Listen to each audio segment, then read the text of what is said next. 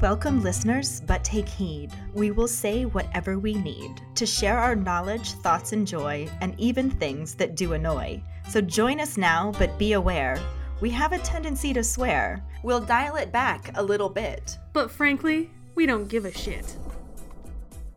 Welcome to Just Keep Rolling, a Harry Potter book movie compare and contrast podcast. We are Ellen and Katie. That's me! And we are super excited to bring you the last episode for Harry Potter and the Sorcerer's Stone.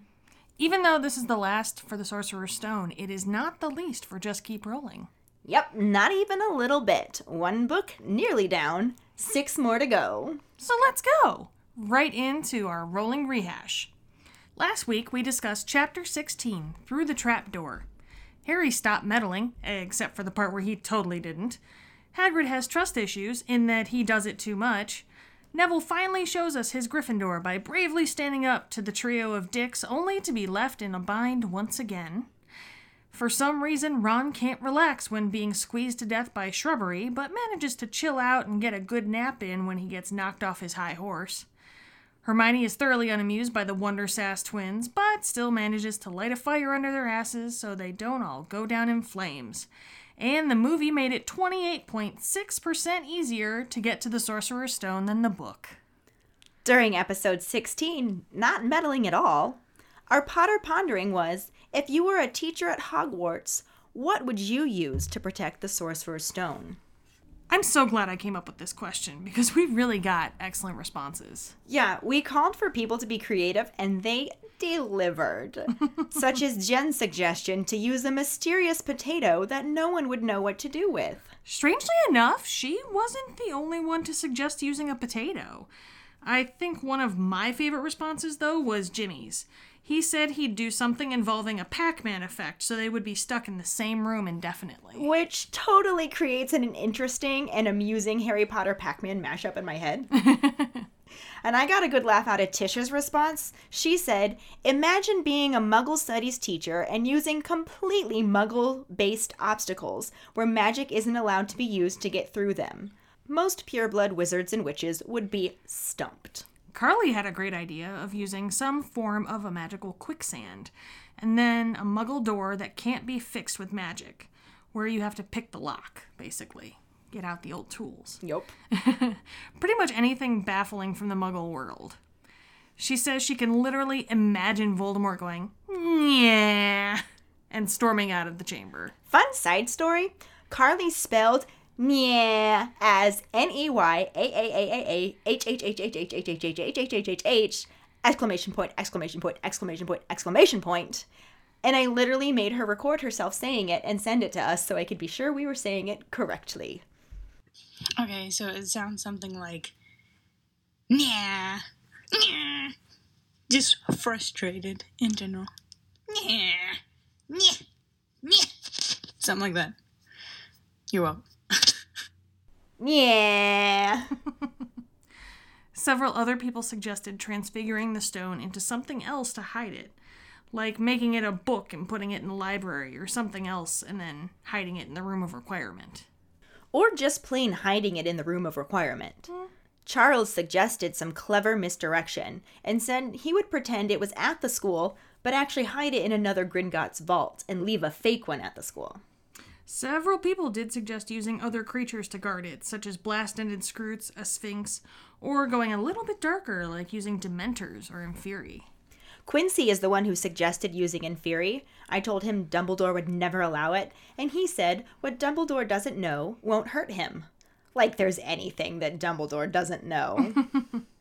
But on a lighter note, some people suggested either giving it to their kids because of how quickly they can lose things, or setting it directly in front of their husband and kids and telling them to find it.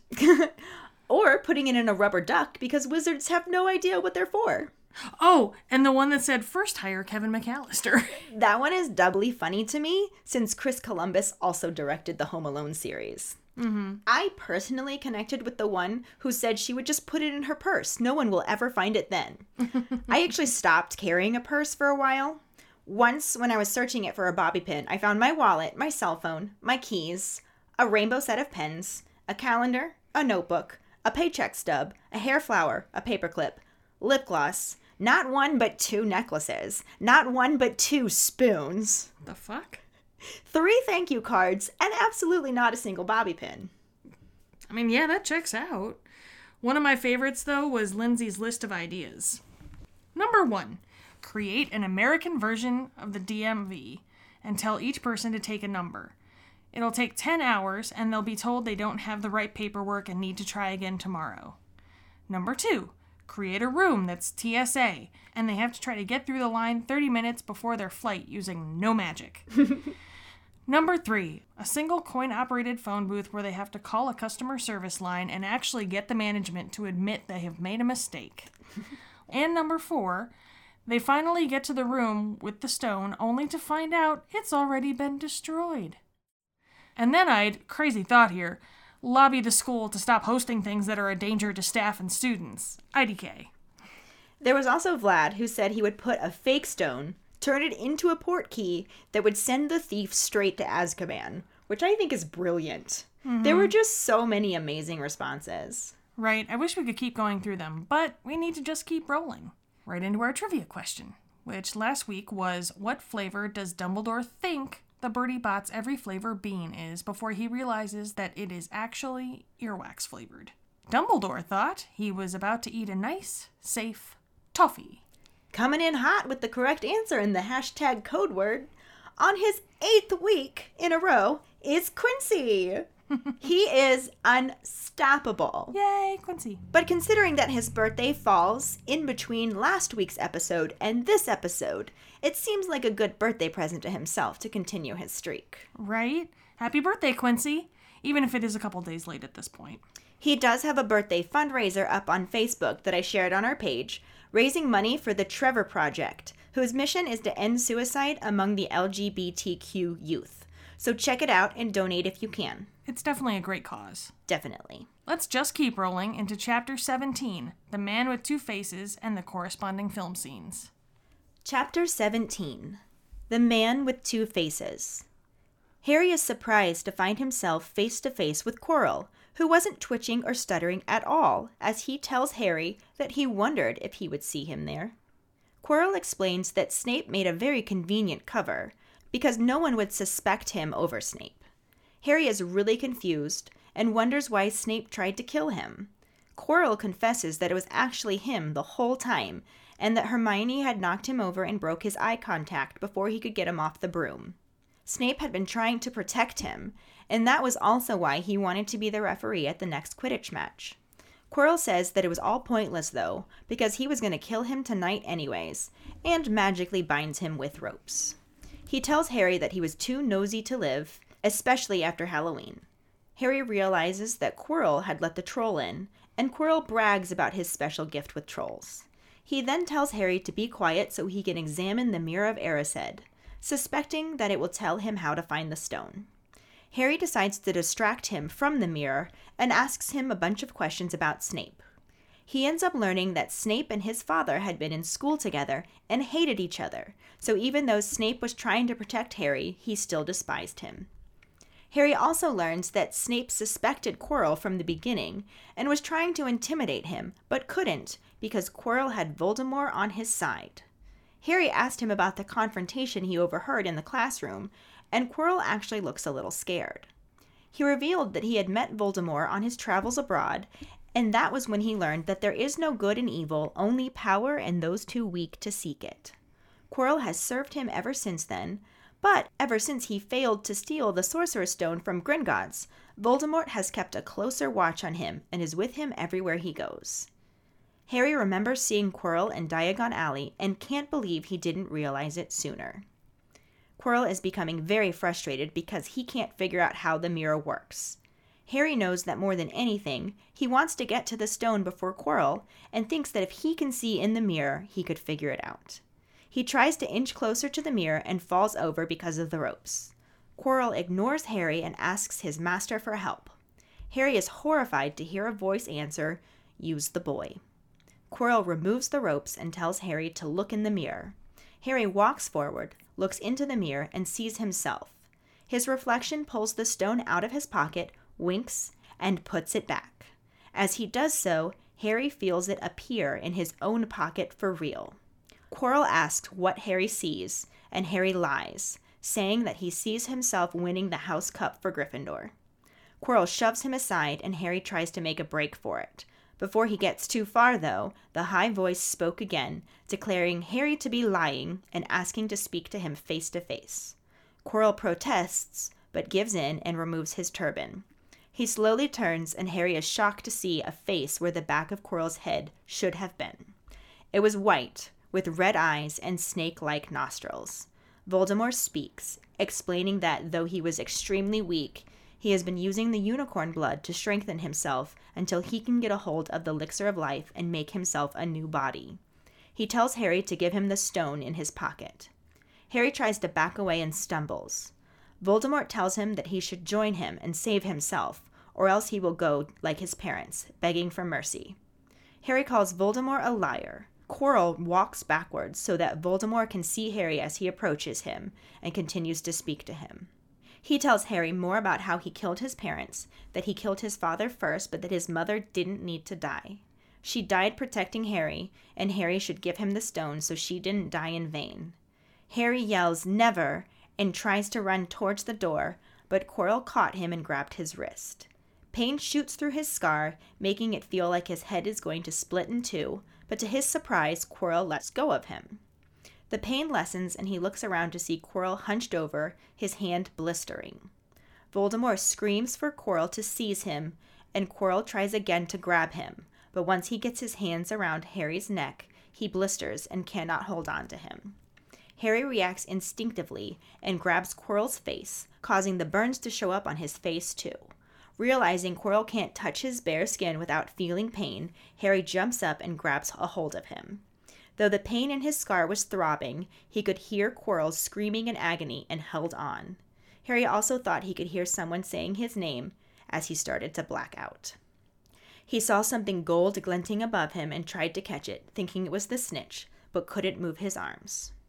Harry blinks and realizes it wasn't the snitch, but a pair of glasses. Professor Dumbledore's face comes into focus. Harry desperately begins to tell him about the stone and that it was Quirrell until Dumbledore interrupts, letting him know that he is behind the times, that Quirrell did not get the stone. Harry looks around and sees that he is in the hospital wing, with a lot of candy on his bedside table. Dumbledore explains that they are gifts from friends and admirers, because everyone seems to know what happened between him and Professor Quirrell. Harry learns that he has been unconscious for 3 days, but will not be distracted from the stone and asks about it again. Dumbledore tells him that once he reached London, he realized he should have been at Hogwarts and went back, arriving just in time to prevent Quirrell from getting the stone. He said the effort nearly killed Harry and he was worried that he had almost been too late, but that the stone has been destroyed. Harry asks if this means Nicholas Flamel will die, and Dumbledore is pleased to see that Harry investigated the stone properly, and tells him that Flamel and his wife have enough elixir stored to set their affairs in order, and then yes, they will die. He says, "To the well-organized mind, death is but the next great adventure." Harry is silent for a while, then wonders if destroying the stone would actually stop you-know-who from coming back, or if he would just find another way. Dumbledore insists that Harry should call him Voldemort, because fear of a name increases fear of the thing itself, but does confirm that Voldemort will keep trying. Harry tells him that there are some other things he wants the truth about, and Dumbledore promises that though he may not be able to give the answer, he will not lie. Harry wants to know why Voldemort wanted to kill him in the first place, but Dumbledore says that he cannot tell him this yet. Harry accepts this and asks why Quirrell couldn't touch him. Dumbledore explains that he was marked with love and protection from his mother's sacrifice, and it was agony for Quirrell, sharing his soul with Voldemort, to come in contact with something so good. Once Harry recovers from the emotion this information brings on, he asks about the invisibility cloak, to learn that Dumbledore was the one who had his father's cloak and gave it to him. He also asks about why Snape hated his father so much, and learns that while they had been at school together and detested each other, James had once saved Snape's life. Dumbledore theorized that he did not like living in the debt of a man he hated, and that saving Harry was a way to pay back that debt. Harry's final question was about how he got the stone out of the mirror. Dumbledore shares the brilliance of his plan with him, that only one who wanted to find the stone, but not use it, could get it out of the mirror. He then uses candy to distract Harry from asking more questions, taking what he thinks is a safe toffee-flavored Bertie Bott's every flavor bean, only discover that it is earwax flavored. After Dumbledore leaves, Harry pleads with Madame Pomfrey to let Ron and Hermione visit, and convinces her to give them a few minutes. They are very glad to see him and ask what happened. The trio fill each other in and catch up on everything that happened. Ron wonders if Dumbledore gave Harry the cloak because he meant for him to go after the stone. Hermione thinks it would be terrible if he did, but Harry says that he thinks Dumbledore wanted to give him a chance. He knows basically everything that goes on at Hogwarts and knew they were going to try, so he taught them just enough to help them.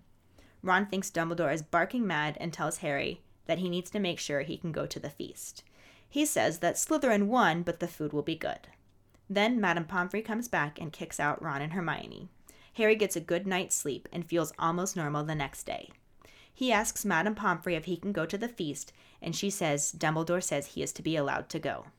Hagrid comes to visit Harry, and he is distraught that he told Quirrell how to get past Fluffy, and Harry could have died. As he is sobbing with remorse, Harry tries to reassure him that Voldemort would have figured out a way no matter what Hagrid did. Hagrid asks him not to say the name, and Harry yells, "Voldemort," startling Hagrid out of his tears. He calms down enough to give Harry a photo album he made, full of pictures of Harry's parents. That evening, Harry heads to the Great Hall and finds it already full of students and decorated in green and silver. Everyone is staring at him, and he slips into a seat between Ron and Hermione. Dumbledore arrives a moment later and gives a speech before the feast. He announces the house standings. Gryffindor in 4th place with 312 points. Hufflepuff in 3rd place with 352 points. Ravenclaw in 2nd place with 426 points. And Slytherin in 1st place with 472 points. The Slytherins begin to cheer loudly, but Dumbledore says that there are some last-minute points to give out. Ron Weasley earns 50 points for the best played game of chess. Hermione Granger earns 50 points for the use of cool logic in the face of fire. Harry Potter earns 60 points for pure nerve and outstanding courage. The Gryffindors are freaking out because the extra points have them in a tie with Slytherin. Dumbledore quiets the room again and awards 10 more points to Neville Longbottom for the bravery it takes to stand up to friends. As the Great Hall erupts in cheers, Dumbledore claps his hands and the decor changes to scarlet and gold. Snape doesn't seem very happy about it as he shakes McGonagall's hand. More good news comes in the form of exam results. Harry and Ron both pass with good marks, and Hermione is the best in the year. Then, everything is packed up. They are given letters reminding them not to use magic over the holidays, and they are on the train back to King's Cross Station. Ron says Harry and Hermione need to come visit over the summer. As the trio are saying goodbye to each other, the Dursleys show up to get Harry and are very unpleasant. Hermione looks uncertain as she tells Harry to have a good holiday, and is surprised to see Harry's grin. He is certain he will have a good holiday, as the Dursleys have no idea he isn't allowed to use magic. In the movie, when this scene starts out, Harry walks down the stairs, feels a pain in his scar, and is shocked to see Professor Quirrell standing in front of the Mirror of Erised. He tries to protest, saying that he thought it was Snape, but Quirrell, speaking without any stutter at all, says that, yes, he does seem the type. Next to Snape, who would suspect him? Harry questions why Snape tried to kill him at the Quidditch match, and Quirrell tells him that it was actually he who tried to kill him. That if Snape's cloak hadn't caught fire and broke his eye contact, he would have succeeded, even with Snape muttering the counter curse. Harry is super confused that Snape was trying to save him, but is distracted when he realizes that Quirrell let the troll in on Halloween. Quirrell admits that he tried to get the stone that night, but Snape stopped him and never trusted him from then on, keeping a very close watch over him and never leaving him alone. He turns back to the mirror, saying that Snape doesn't understand, that he is never alone, and the pain in Harry's scar intensifies. Quirrell turns his attention to the mirror and says he sees himself holding the stone but doesn't understand how to get it. A disembodied voice says, "Use the boy," and Quirrell yells at Harry to come to him. Harry slowly approaches the mirror and sees his reflection pull the Sorcerer's Stone out of his pocket, wink, and put it back in. Harry realizes the stone is now in his pocket for real, and he lies to Quirrell, saying that he is shaking hands with Dumbledore because he's won the House Cup. The creepy voice whispers that he lies, and Quirrell demands he tell the truth. Harry just looks at him, and the voice asks to speak to him. Quirrell says he isn't strong enough, but the voice insists, and he removes his turban. In the reflection of the mirror, we see a horrifying face come out of the back of Quirrell's head and address Harry, who realizes that it is Voldemort. Voldemort tells Harry that he has become a parasite who must rely on the others to survive. Unicorn blood helps sustain him, but to get a body of his own, he needs what is in Harry's pocket. Harry immediately tries to run, but Quirrell snaps his fingers and flames spring up around the room, blocking the exit. Voldemort uses this opportunity to try to convince Harry to join him, and Harry yells, "Never!" Voldemort laughs and comments on how brave his parents were too, and tells Harry that together they could bring his parents back. All he asks for is something in return. An image of his parents is reflected to Harry in the mirror. He pulls the stone out of his pocket and looks at it. Voldemort says there is no good and evil, only power in those too weak to seek it. He demands the stone, and the vision of Harry's parents fade. Harry calls Voldemort a liar, and Voldemort calls for Quirrell to kill him. Quirrell flies forward, knocks Harry back, and gets a hand around his throat. Harry grabs a hold of Quirrell's hand, causing Quirrell such pain he releases Harry, backing away with his hand turning to ash and crumbling away. Voldemort orders him to get the stone, but before Quirrell can get to it, Harry runs up to him and places both of his hands on Quirrell's face, which also ashes up and crumbles to nothing. Quirrell's clothes collapse to the ground in a cloud of ashes, and Harry picks the stone back up. Behind him, Voldemort's spirit launches through him and out of the chamber, leaving Harry unconscious. Harry wakes up in the hospital wing and finds his glasses on the bedside table, along with many cards and a lot of candy.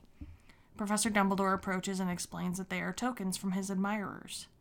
Harry is surprised to learn that he has admirers, and Dumbledore explains that everyone knows what happened with Quirrell. After Harry makes sure Ron and Hermione are okay, he asks about the stone, and Dumbledore reveals that he and his friend Nicholas Flamel had a chat and agreed that it is best to destroy it.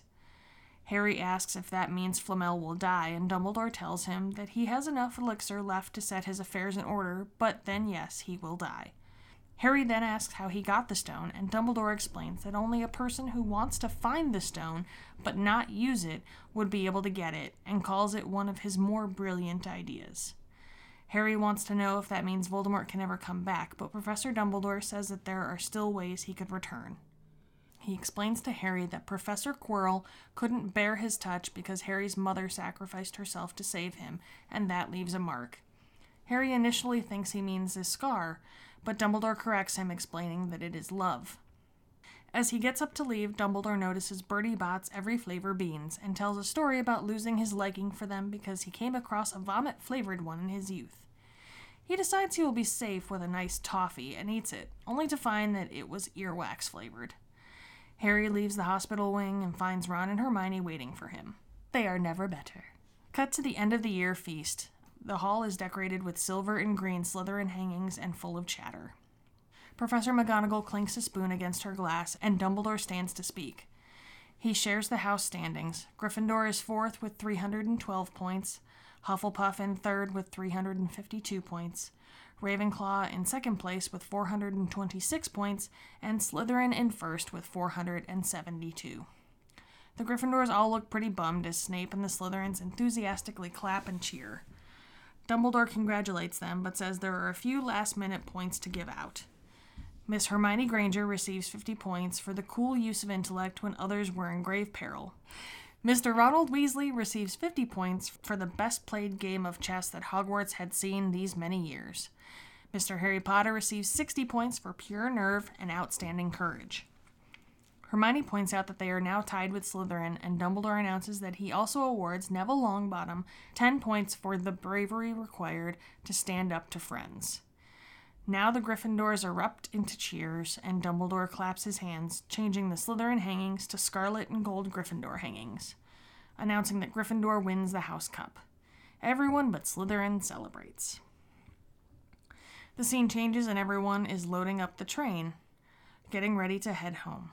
Hagrid is ushering people around. Before Harry gets on the train, he goes to say goodbye to him. Hagrid gives him a photo album that shows a moving picture of James Lily and baby Harry. Harry says thanks, Hagrid, and gives him a hug. Before Harry gets on the train, Hagrid tells Harry that if Dudley gives him any more trouble, he could always threaten him with ears to go with his pigtail. Harry reminds Hagrid that he isn't allowed to do magic outside of school, and Hagrid tells Harry that he knows that, but Dudley doesn't, and winks. Harry goes to get on the train, and Ron and Hermione are waiting at the door. Hermione says it feels strange to be going home, and Harry says that he's not really going home. The train starts moving, and he waves from the window. There is one last glimpse of the train leaving the station before the film cuts to the credits. So, both the book and movie start out with Harry in the final chamber, coming face to face with the bad guy. Mm-hmm. Yeah, in the movie, Harry's scar gives him hairballs. You know, he's like... like, he makes the weirdest noise. He's just like... Yeah, he really did. The book never actually had Harry's scar hurt until Quirrell physically placed his hands on him. In general, there are really only minor changes throughout the first part of this section, but as it is the big reveal of the story, it would have made no sense whatsoever to make any major changes. Harry meets the bad guy and is shocked to find out who it is. Yeah, surprise, Harry. It's not Snape or Voldemort. All of your meddling and you still don't figure out who the bad guy is. Yep. So Quirrell is the bad guy and Harry is surprised. Why are you not Snape? Right? That's obviously the same in the book and the movie, as well as Quirrell's sudden loss of speech impediment. We talked about this in an earlier episode where we were discussing Ian Hart and his ability to fake stutter, and it made his enunciation in this scene all the more effective.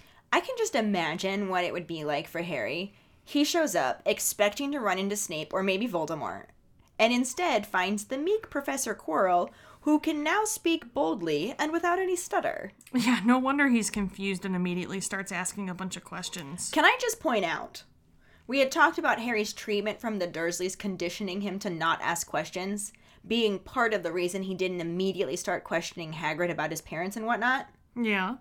I think he got over that. Yeah. Because dude starts asking all of the questions. Right. That he did, and that he does. In both, Quirrell reveals that he was actually the one that was cursing the broom, not Snape.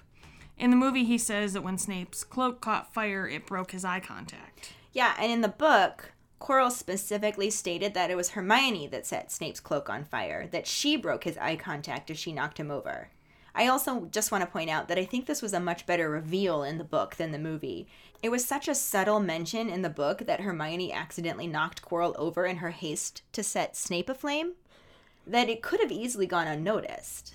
Yeah, and in the movie, he was in the background pretty obviously muttering under his breath. Plus, they made quite the show of Teacher Dominoes knocking him over. This has nothing to do with Harry Potter, but you just made me think of my kindergarten class at the beginning of the school year.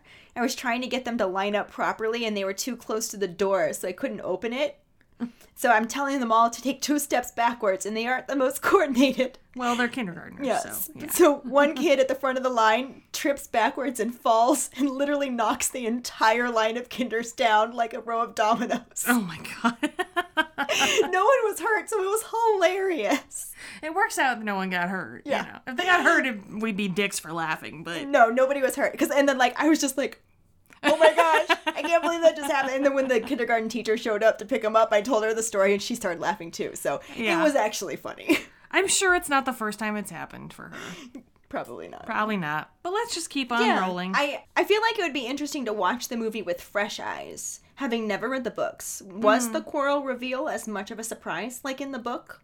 Or were the visual clues more obvious than the written clues? I don't know. See, I think that there was such a gap between when I read the book to when I watched the movies that I didn't really end up feeling like the teacher domino was all that obvious. I see what you're saying, though, because now we watch it and it's super obvious. Like, you can tell right away. Right. I wonder how much of my current thoughts are based on the idea that I've just seen this movie so many times that it's tough to remember if I even noticed that stuff the first time. Yeah. I mean, I was probably just really distracted by Alan Rickman being Alan Rickman. True story. And doing that little, hair flip where he's like, whoa. Maybe he's Flouncing. born with it. Flounce. You know? But anyways, Sorry, got off on a little Harry Alan is Rickman asking tangent. all of the questions to try and keep Quirrell distracted from figuring out the Mirror of Erised, and because he's genuinely confused. It is a little different in the movie. He doesn't ask nearly as many questions. It's just kept to, like, the basic, like, wait, shit, you're the bad guy? You let the troll in? And wait, Snape was actually trying to save me? What the hell? Yeah, the book gives us more details, because we learned that Harry's father and Snape were at school together and hated each other, and that even though he was protecting Harry, Snape still didn't like him. We also learned that the non-meddling Harry overheard Voldemort threatening Quirrell in the empty classroom. And Quirrell tells Harry that Voldemort taught him that there is no good and evil, only power in those too weak to seek it. Which we do hear that line in the movie just a bit further on, and we'll address it more then, but they let Voldemort say it instead. Right. And another difference is that Quirrell actually snaps his fingers and magically conjures up ropes to bind Harry. And plus, since it's a book and we're privy to Harry's train of thought, we know that he wants to try and get to the mirror to figure out where the stone is before Quirrell can. He's all tied up but trying to edge closer to the mirror and ends up falling over. Yeah. In the movie, there were no bindings. Like, at all. Quirrell can't figure out the mirror, and an apparently random creepy voice just says, "Use the boy!" And Quirrell forces Harry to come forward to the mirror. That was Harry's super awkward stiff arm walk. Yeah. He's like just down by his side. Yeah. And until we started working on this episode, it hadn't occurred to me that Quirrell was forcing Harry to move forward. Since in the book, he approached the mirror willingly, planning on figuring out where the stone was to lie about it. Yeah. But what he saw in the mirror, obviously, that was spot on. You know, mirror Harry pulls the stone out of his pocket, winks, and puts it back. And real Harry notices that now the stone is actually in his pocket. Yeah, and his lie about what he saw was the same, too. I'm shaking hands with Dumbledore. I've won the House Cup. Then in both, the random creepy voice speaks again, declaring Harry to be lying. Yeah, though I think the movie disembodied voice is a bit quicker on the uptake than book disembodied voice. Harry actually has a bit of time to start edging his way to the door before Voldy outs him. Yeah, in the movie, Quirrell immediately demands that Harry tells the truth, and Voldemort asks to speak to him, and Quirrell tries to argue, but in the end unravels the turban and reveals Voldemort's face on the back of his head. I'm not gonna lie, I kind of wish that Voldemort's voice had been muffled before the turban was removed. Like, where's the boy? Oh my god. That's hilarious. Like, let me speak to him. What? Let me speak to him. What? Let me speak to him. What? Oh, for God's sake, let me just take this thing off. Yes. And this is where it starts to change from the book somewhat. When Quirrell removes the turban, he turns around so Voldemort is facing Harry to speak to him. The movie actually gets a little more artsy with this, and it has us seeing Voldemort's reflection in the mirror, so we can see his and Quirrell's face at the same time. And this is also the part where Voldemort says the line about good and evil, which I think kind of makes sense, even though the book has Quirrell saying it. It was originally Voldemort's words. Yeah, as nitpicky as I am, it didn't bother me that much. It almost felt like it was paying homage to the book. And I agree that it did make sense, considering that Voldemort was trying to convince Harry to join him. Yeah, I mean, if it worked on Quirrell, why not try it again? Oldie but a goodie. And he did try to convince Harry to join him and save himself in the book, too. But it seemed like a more half-hearted effort compared to the movie. That was about all he said. Join me and save yourself so your mother, that I killed, doesn't die in vain. Yeah. He didn't say that I killed part. I ad-libbed that. Yeah, I gotcha. Thanks for explaining that. Yeah, they had Movie Voldy try to sell it a bit more. He even tried to tell Harry that together they could bring his parents back and tempted him with parental reflections. But before he could seal the deal, he cut his nose off to spite his face, and his anger and desperation for the stone showed Harry that it was nothing but false promises. He's a liar! But cutting off his nose to spite his face, really? Oh, come on, that's Really? clever. That's clever. I suppose... You wish you would have thought of it. I suppose it could totally explain what happened to his face after this film. At least this Voldy had vaguely red eyes, but really, what was up with that nose? I still think his eyes could have been redder. I mean, that's not how I imagined it, but just keep rolling. Okay. We were talking about Voldemort trying to convince Harry to join him, and I think it was an interesting addition to the movie. I think trying to entice Harry is completely within Voldemort's character, though I don't think Harry would have ever been even a little bit tempted. And I feel like the movie had that moment where he was looking at his parents' reflection and possibly considering what he would do to get them back. Yeah, it definitely just added a bit more drama to the scene. That it did, along with the next part. In the book, when Harry refuses to join him and tries to make a run for it, Quirrell runs after him and grabs him by the wrist and has to let go because his hand is blistering. And this is also when Harry actually feels that pain in his scar. Oh, yeah. Yeah, the movie is way more dramatic than that. Harry tries to run and Quirrell snaps his fingers and makes fire blocking the exit. Then the leapfrog champion of 1992 flies at him and grabs him by the throat. And blisters? I think not. Let's just disintegrate this bitch's entire hand, shall we? Another change is that in the book, Quirrell couldn't touch Harry without experiencing the blisters and the pain. Mm-hmm. But in the movie, Quirrell got his hand all up on Harry's neck and didn't start sizzling until Harry grabbed his hand trying to remove it. Yeah, the movie did make it about Harry's touch rather than touching Harry. Phrasing? Are we still doing phrasing? Did you want to reword that? No, you know exactly what I meant. Let's just keep rolling. Don't focus on it so much. In both, Voldy has no sympathy for the asshole. Ashhole. Voldy has no sympathy for the asshole, though in the movie he specifically orders him to get the stone. Yeah, and in the book, he sends him after Harry. The Ashhole gets his hands around Harry's neck, but still can't hold on. You're going to get on me about cutting his nose off to spite his face, and then you're going to do Ashhole. Really? Uh-huh. Harry grabs his face and holds on with all he's got, even though he is feeling a horrible pain in his scar. Quirrell's face is blistering and burning, and Harry is losing consciousness, though he can hear Quirrell screaming and thinks he hears someone calling his name. Yeah, in the movie, Harry lunges toward Quirrell and grabs his face, committing some justifiable homicide on Quirrell's ass. On his ash. On Quirrell's ash. Are you done with the ash jokes? By the time this episode comes out, you will appreciate them. It's a slow burn. Oh, Jesus Christ. But really, though, movie Harry kills Quirrell and watches him die. Book Harry burns him and then passes out. Quirrell does die, but mostly because Voldemort abandoned him in a weakened state. And being possessed by someone isn't good for you anyways. Horrible ramifications on the psyche, I'd imagine. But after Harry kills Quirrell, Spirit Voldy rises from his body and flies right through Harry, and this is what leaves Harry unconscious, it seems. But in both, he wakes up in the hospital and is greeted by Dumbledore. Sure. However, I start to get really nitpicky at this point because, again, I think the writers messed up movie Dumbledore. Pick those nits, girl. Oh, I will pick them. I'm a picker. In the book, Dumbledore lets Harry ask a bunch of questions and explains everything, save for why Voldemort wanted to kill him in the first place. Yeah, there's no talk about this in the movie at all. Dumbledore does let Harry ask some questions, but they're centered around the stone, Nicholas Flamel, and why Quirrell couldn't stand Harry's touch. It doesn't go really beyond that. Yeah, I feel like they had a very similar conversation, but that the movie was so watered down from the book that it lost a lot of the meaning and also hindered understanding of the deeper themes.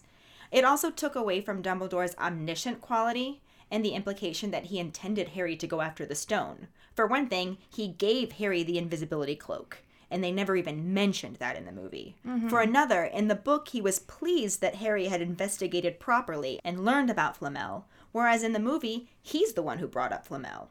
He also didn't get to say, to the well-organized mind, death is but the next great adventure. I missed that line. Yeah. I like that line a lot. But I mean, I kind of feel like in the movie, and this doesn't make it okay, mind you, like with the cloak.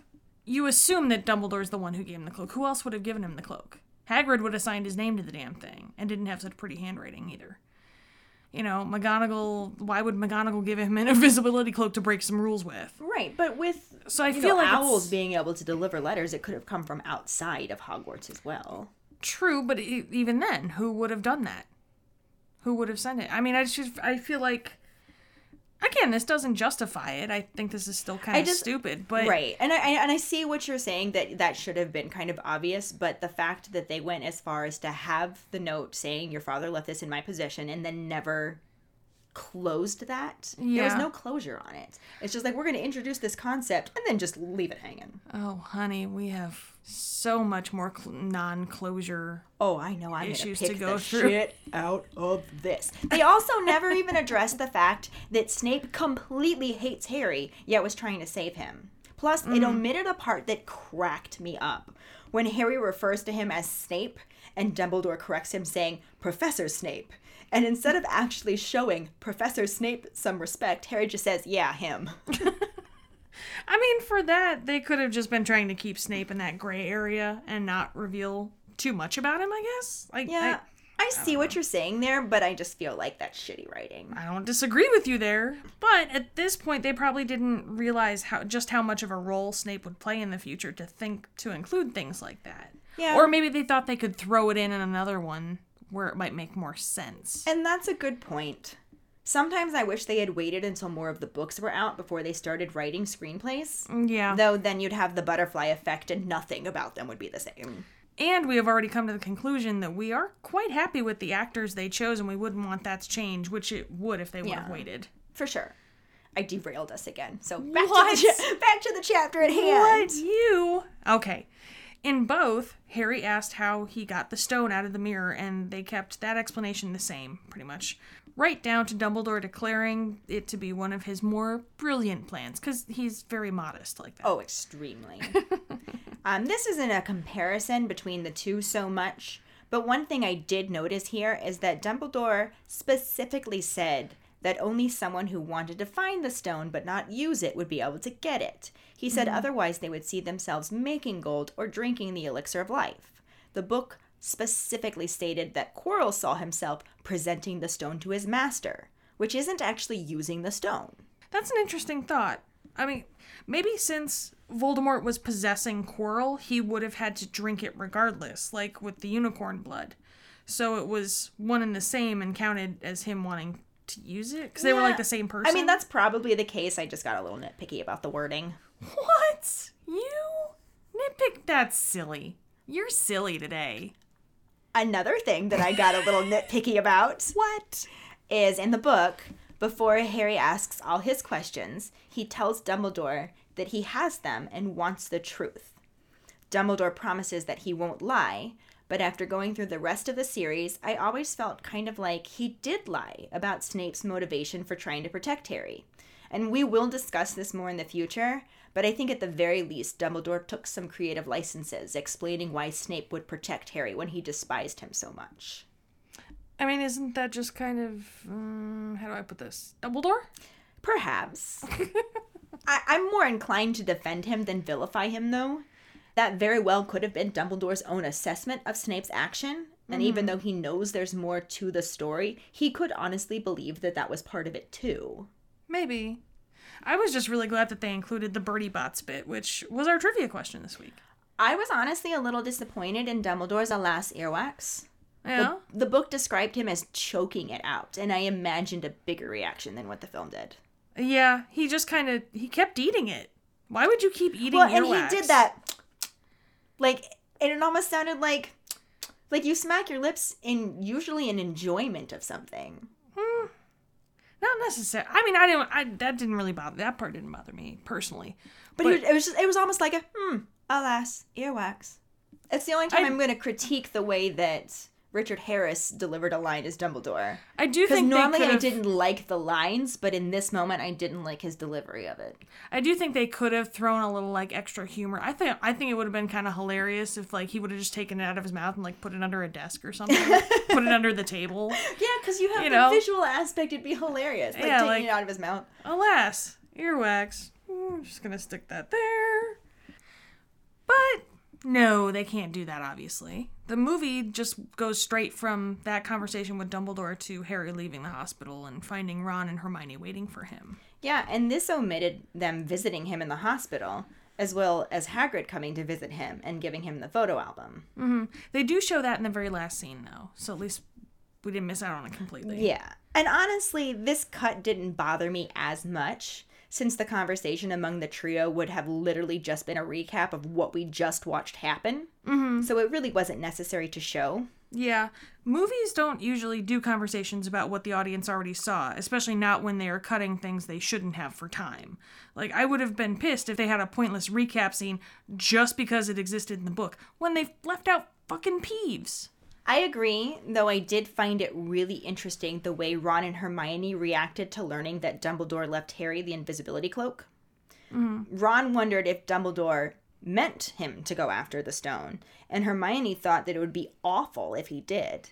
Then Harry explains why he doesn't think it was awful, which I feel like the trio's views of Dumbledore accurately represent the fandom's thoughts on him. Yeah, Ron is suspicious, and Hermione thinks he's terrible, and Harry defends him. Exactly. That's the trifecta. Right? I did really miss part of this scene, though. I wish they had given Hagrid his moment to feel super guilty about accidentally revealing how to get past Fluffy.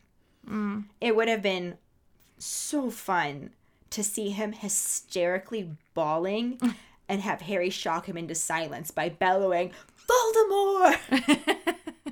Yeah, that would have been great to see. But the scene in the Great Hall was pretty much spot on to the book, so there's that. Yeah, the green and silver Slytherin decorations, Dumbledore's speech, and they even used the exact scores, standings, and points from the book, too. They couldn't use Dudley's exact number of presents, but they got the exact number of house points right, so there's that. There's something. Yeah. Did you notice, though, that in the movie, Dumbledore awarded points to Miss Hermione Granger, Mr. Ronald Weasley, Mr. Harry Potter, and then Neville Longbottom. Oh yeah, poor Neville doesn't get a title, just significantly less points than the others. Right. Though I do love that Dumbledore saved him for last, making his points the tiebreaker. I think that was such a sweet thing for him to do. Definitely, yeah. Make Neville the hero for once, you know? Though how funny would it have been if Dumbledore did the math wrong and Gryffindor still didn't win? Yes, I can just see it. Dumbledore's all like, if my calculations are correct, a change of decoration is needed. And Snape is saying, Professor, no, Slytherin is still the winner. And Dumbledore just thinks he's being a sore loser. And then you have McGonagall in the background, and she can clearly math, obviously, because she's McGonagall. So she's absolutely aware that Gryffindor didn't win, and going through a struggle, like, does she tell him? Honesty wins out. She leans forward and whispers into Dumbledore's ear, you know. And then Dumbledore squints down at a blank napkin and pretends that he wrote the points on it and says, I can't read my own writing. Neville was supposed to get, 2 plus 4, let's carry the 1. 17 points. Yes, that was a 17, not a 10. That would have been almost as good as Nazi von Douchebag II's puppy dog face when he realized that Gryffindor actually beat them. I also loved the visual of the whole Great Hall cheering and throwing hats up in the air when everyone at the Slytherin table is just dejectedly sitting there in silence. Yeah. Even though I'm willing to admit that it's a total dick move to let Slytherins think they won and award points at the very last second to change the standings. Harry was in the hospital for multiple days. There was plenty of time to give those points out and crush Slytherin's hopes a little less publicly. Right. It was a dick move. I mean... It really was. I'm trying not to be, like, super Slytherin here, but, like, we won. We won fair and square. There should have been a cutoff point of, like... You can't award points at the goddamn leaving feast when all of our decorations are already up. Because fuck you, that's why. But alas, Dumbledore does whatever the fuck Dumbledore wants. Bastard. But we can at least get some enjoyment out of the fact that it was exactly like it was in the book. So there's that. Then the movie cuts to everyone loading the train. And Harry finally gets the photo album from Hagrid, which, single tear, you know. No guilt from him, though. We just see the one picture of baby Harry with James and Lily, and then Harry and Hagrid say goodbye. I am so glad they didn't cut out the album. Right. Because it's about damn time that Harry gets some pictures of his parents. Mm-hmm. And then Hagrid puts out his hand to shake Harry's, who initially takes it, but then is just like, brothers don't shake hands. Brothers gotta hug. Though this is not quite how it was in the books. They mention exam results and how they all passed, with Hermione being the best in the year. Shocker. They also get letters specifically telling them that they aren't allowed to use magic over the holidays. This is alluded to in the movie, obviously, though, because Hagrid suggests that Harry could threaten Dudley with a pair of ears to go with his tail, and Harry reminds him they aren't allowed to do magic. And I think of that as a nice nod to the book. Hagrid isn't the one who gives Harry that idea, but the concept is there. While Harry, Ron, and Hermione are all saying goodbye at King's Cross Station, Vernon comes to pick up Harry, and he's extremely unpleasant. And Hermione tells him to have a good holiday, all the while looking at Vernon and doubting that he will. And that's when Harry says he will, because they have no idea he can't use magic. Right. I honestly enjoyed the ending of the movie better when Hermione says that, it's strange to be going home, and Harry says, I'm not going home. Not really. No. I got goosebumps. I get goosebumps every time, like little single tear. Yeah, it really was a great ending. And now, speaking of endings, here we are at the end of the first book. Do do do do do do do do. Roll credits. Roll credits. Oh wait, we can't, because we got some Potter ponderings. Or a Potter pondering. Fine, we have a Potter pondering. Since the movie has us seeing Voldemort's reflection in the Mirror of Erised, it made us wonder, what would Voldemort see in the mirror? Yeah, so let us know. What do you think Voldemort would see in the Mirror of Erised? You can go to our Facebook page and find the post. Give us your thoughts. We'd love to hear them or read them. Moving on to this week's Sorting Hat story. It is from Sunny Han. She writes, so I actually discovered Harry Potter through my youth group at church. Probably the only good thing to come from a church youth group. And I got the audiobook because the books were all checked out at the library. I had the Jim Dale version and was mostly confused by a lot of things. A school that's magical but named something weird like Hogwarts? I didn't have the internet then, so I couldn't really double check anything. All I could do was replay Hogwarts over and over to confirm that the name of the school was actually something like Toad Pimple. So weird. That's just funny to say out loud. The audiobook provides a tune when they sing the school song. Hoggy-wordy Hogwarts is still a phrase that pops in my head from time to time. I remember being drawn to the Hufflepuff house because it sounded the most pleasant, soft, and not aggressive. Fast forward to the explosion of the fandom. I was pretty sure Hogwarts wasn't real, but waited for my letter anyways. And there were these Angel Fire GeoCity websites that had Hogwarts quizzes. Every quiz I've taken since has sorted me into Ravenclaw, even now, despite the fact that initially I was definitely interested in Hufflepuff. I don't remember my wand. It had a phoenix feather, though, originally. But let's just say I lost it. Just retook the quiz, and my new wand is 13 inches elderwood with a dragon heartstring core. Nice. Well, that'll bring us to this week's trivia question, which is, the Philosopher's Stone makes reference to crumpets. What are crumpets called in the Sorcerer's Stone? The prize for the first one who responds with a correct answer, and the code word #T, #time.